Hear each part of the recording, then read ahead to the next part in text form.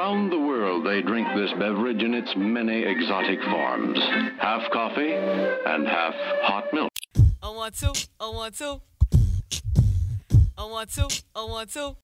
praise the Lord and keep the faith. Only G.O.D. could be a king to me. If you love him, then you got to represent him well. Believe the scripture.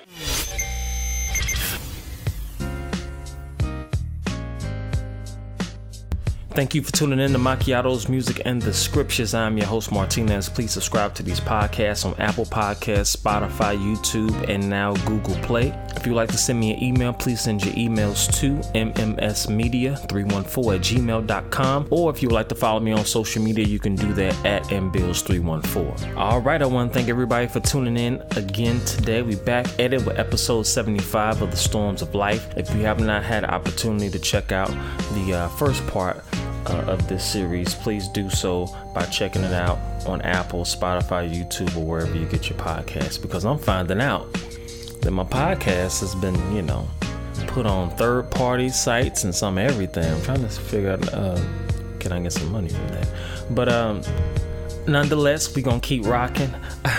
I want to shout out everybody who's listening via Facebook, people who are listening from, I see California, I see New York, I see Memphis, I see my fellow state, Missouri, I see some of everybody. So once again, y'all, continue to spread the word about the podcast, continue to share it, post it on your social media sites if you feel like it's worthy of being posted on your timeline. I don't want to mess up no algorithms. Thank everybody for your support and prayers. It is extremely appreciated.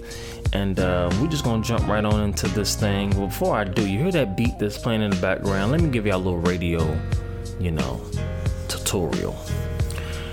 These songs that I play under me, this is what you call a bed, B-E-D. It's called a music bed. It's because I'm laying vocals down on the bed, so they call it a music bed, right?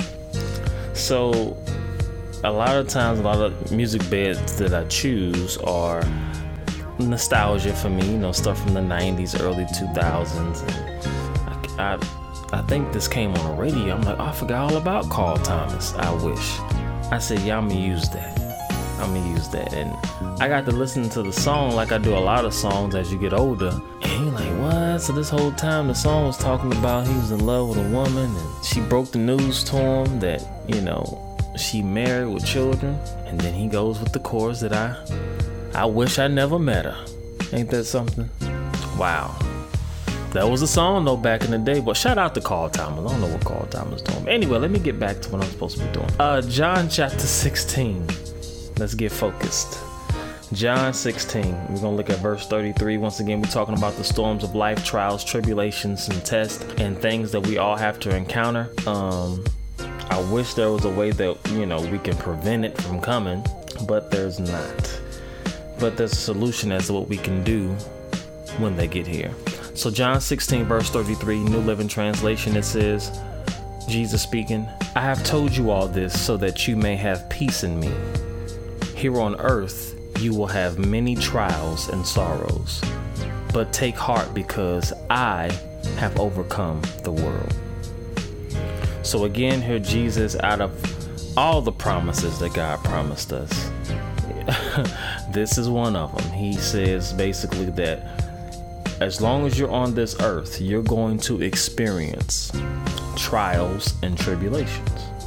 And then he says, be of good cheer because I overcame the world. And as I stated last time, the Bible says that we are in Jesus and Jesus is in us once you've made him the Lord of your life, right? So if he overcame the world, then that means that we will overcome the world because he abides on the inside of us. And the things that he used, which was his word, he has given to us. So if we use his word, we can overcome the situation. Didn't say that we can prevent it from happening. Some things you can prevent. Some things are just inevitable. But when they show up, we can use the word of God, and God promises us deliverance. He promises us that we can overcome every temptation, test, and trial. It doesn't matter what it is. But we have to listen and ask for wisdom. All right. So the storms of life, we have to keep our minds and hearts focused on Jesus throughout the entire duration. You may be thinking that's not possible, but it is possible. It doesn't mean that 24 hours, 365, you're thinking about Jesus all day. That's not what I'm saying. But I'm saying that as things arise in life, whatever the temptation, test, or trial could be, if it's financial, if it's marital, if it's something on a job, something dealing with a friend, a family member, it doesn't matter. When it comes to those situations, you have to look at and seek God on how to handle it. Because if you don't, and you choose to try to handle it your way, or we choose to try to handle it our way, then we can possibly prolong the situation and make matters worse. So that's something we don't want to do. Let's look at an example of in Matthew chapter 14. As I stated last time, we want to look at also some biblical examples of things that we're talking about, because there's nothing new under the sun, the scripture says. So that means that whatever we're dealing with in life now, they must have had to deal with it back then. And there is always an example somewhere in scripture. And I found one in Matthew 14, very familiar to some, but new to others. Verse 22. It says, immediately after this, Jesus, now this is, let me give you a backstory. This is after Jesus got finished multiplying the 2 fish and 5 loaves of bread and feeding 5,000 people, right? So him and his disciples just got finished feeding 5,000 people with 2 fish, 5 loaves of bread. So he just got finished performing a miracle. So verse 22 goes in to say, immediately after this, after him feeding the people, Jesus insisted that his disciples get back into the boat and cross to the other side of the lake. While he sent the people home, after sending them home, he went up into the hills by himself to pray. Night fell while he was there alone. So it got dark while he was there praying. Verse 24, meanwhile, the disciples were in trouble, far away from the land, for a strong wind had risen, and they were fighting heavy waves. So if you can imagine, it sounds something like a hurricane. You know, they're on the ocean, they're in the water, waves are picking up, wind is blowing. It's going down at this point. And verse 25 says, about 3 o'clock in the morning, Jesus came toward them, walking on the water. When the disciples saw him walking on the water, they were terrified. In their fear, they cried out, "It's a ghost!" But Jesus spoke to them at once. "Don't be afraid," he said. "Take courage. I am here." Then Peter called to him, "Lord, if it's really you, tell me to come to you walking on the water." Jesus said, "Come." So Peter went over the side of the boat and walked on the water to go to Jesus. But when he saw, keyword, when he saw the waves and the strong winds, he was terrified and began to sink. "Save me, Lord," he shouted. That sounds like us right there. That's us all day. "Save me, Lord," he shouted. Jesus immediately, not next week, immediately reached out and grabbed him. Listen to Jesus' response. He says, "You have so little faith." Jesus said, "Why did you doubt me?" Wow. "Why did you doubt me?" Now think about it. He was doing pretty good already. He started walking on the water. I mean, he had enough boldness to even ask Jesus, "Hey, if that's really you, tell me to come to you walking on the water." Jesus said, "Well, come on." And he started walking on the water. He was doing good. But then he took his focus and his eyes off of Jesus, off of the word. And then he focused his attention to the wind and the storm, right? That's symbolic of what we deal with. We take our eyes off of the word, which is Jesus, and we put our focus and our attention on the storm. Once you do that, you will begin to sink. Jesus said, "Why did you doubt me?" The reason why he doubted Jesus is because he took his eyes off of him and he began to believe more in the storm's ability to harm him than in Jesus' ability to sustain him and protect him. Now, his heart, I believe, wasn't so much like, I doubt you, I don't believe you can do it. It was just his focus and his attention got off of the Lord. Therefore, the enemy, that doubt came in like, oh my Lord, it's about to happen. And Jesus said, you doubted me, you didn't have faith. That's the same thing that Jesus is saying to us today. We have to trust in him. Even when the situation looks so unfavorable. As we read earlier, he promises us deliverance. He promises us that we will overcome. He didn't promise us that we will be overtaken by anything, but he did promise that we will overcome everything. So let's look at Isaiah 41:10. Hallelujah. I remember when I first read that and got that revelation to understand, I was like, wow, that's it. We're looking more at the storm than him. Get connected to the word on a whole nother level. Listen to Macchiato's Music and the Scriptures podcast with Martinez.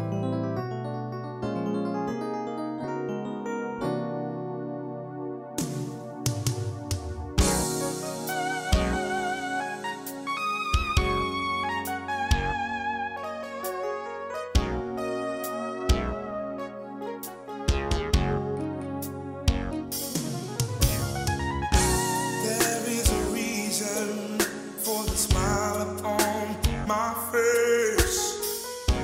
The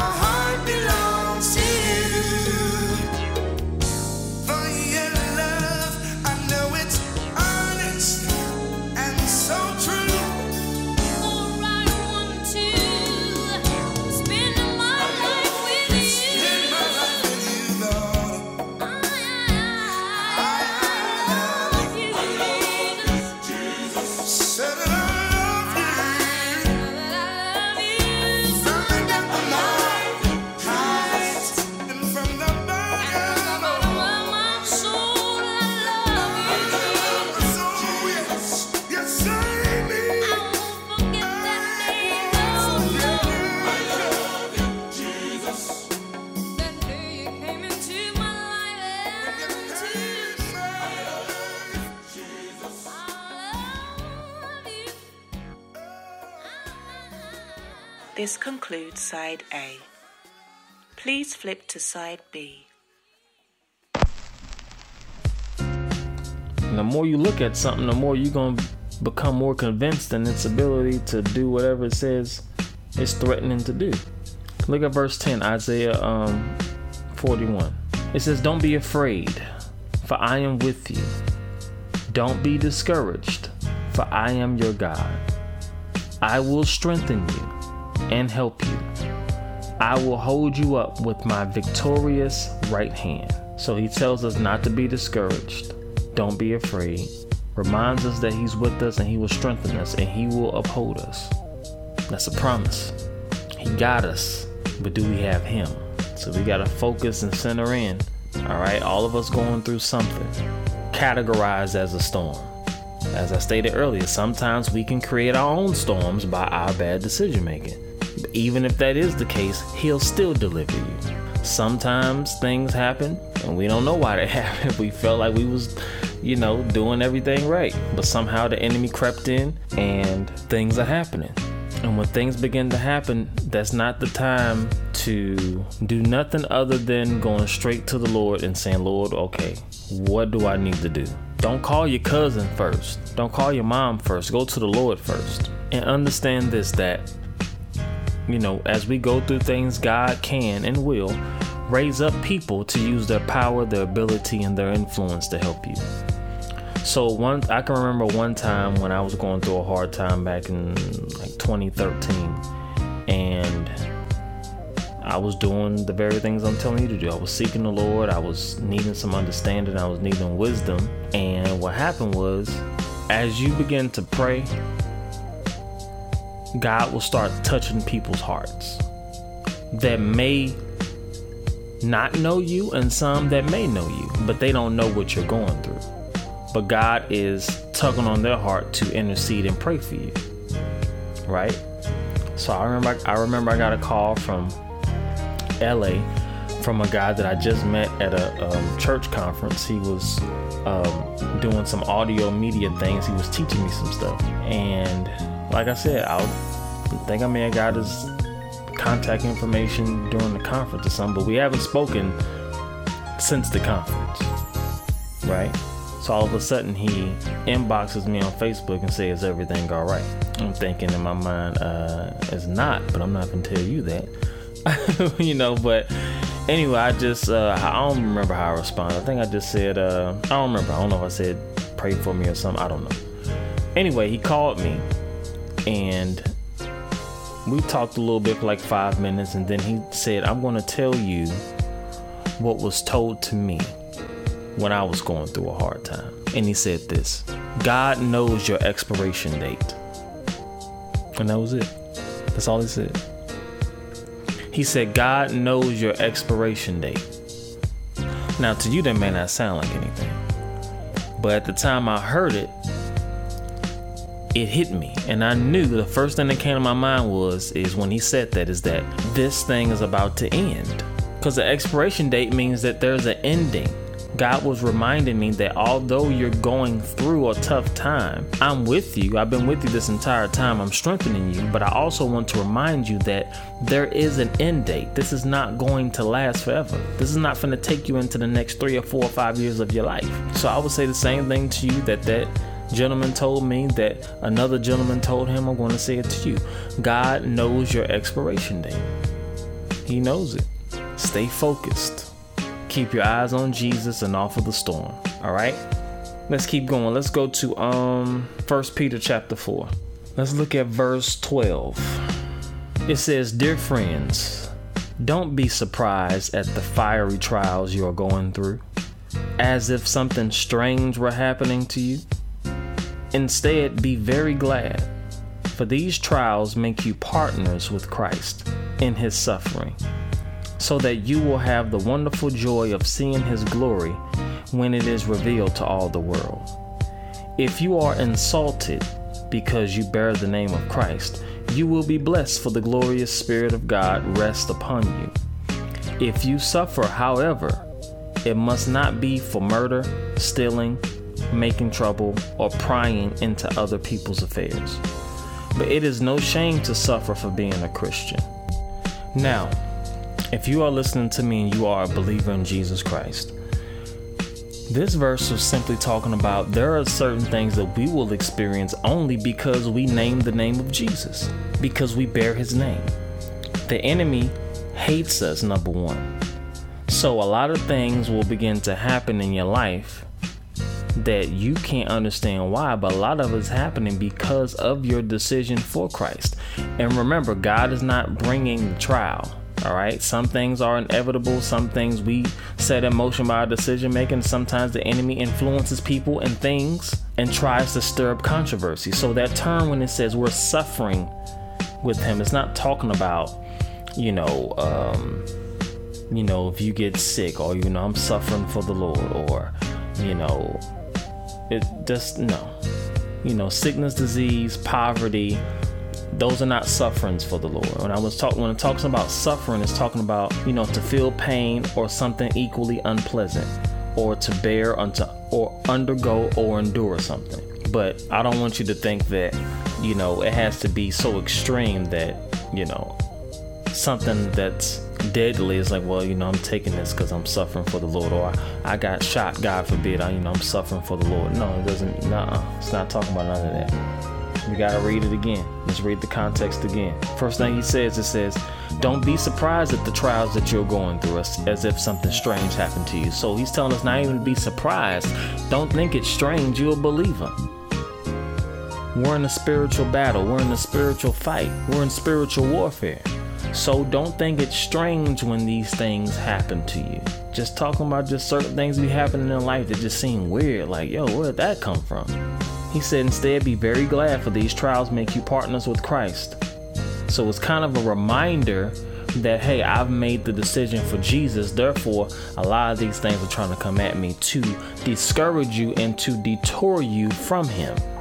So that's one way how you know that God is not bringing the trial on. Why would he bring the trial on you if the trial could possibly detour you away from him? That's why the scripture talked about, we read in James, when it says God can't not be tempted with evil, neither does he tempt any man. That means enticing. It's like he's dangling something in your face and like, yep, gonna come and get it. Nope, gotta be quicker than that. I can the man with the little fishing line, things like that. No, that's evil. He's not that kind of God. He doesn't do that.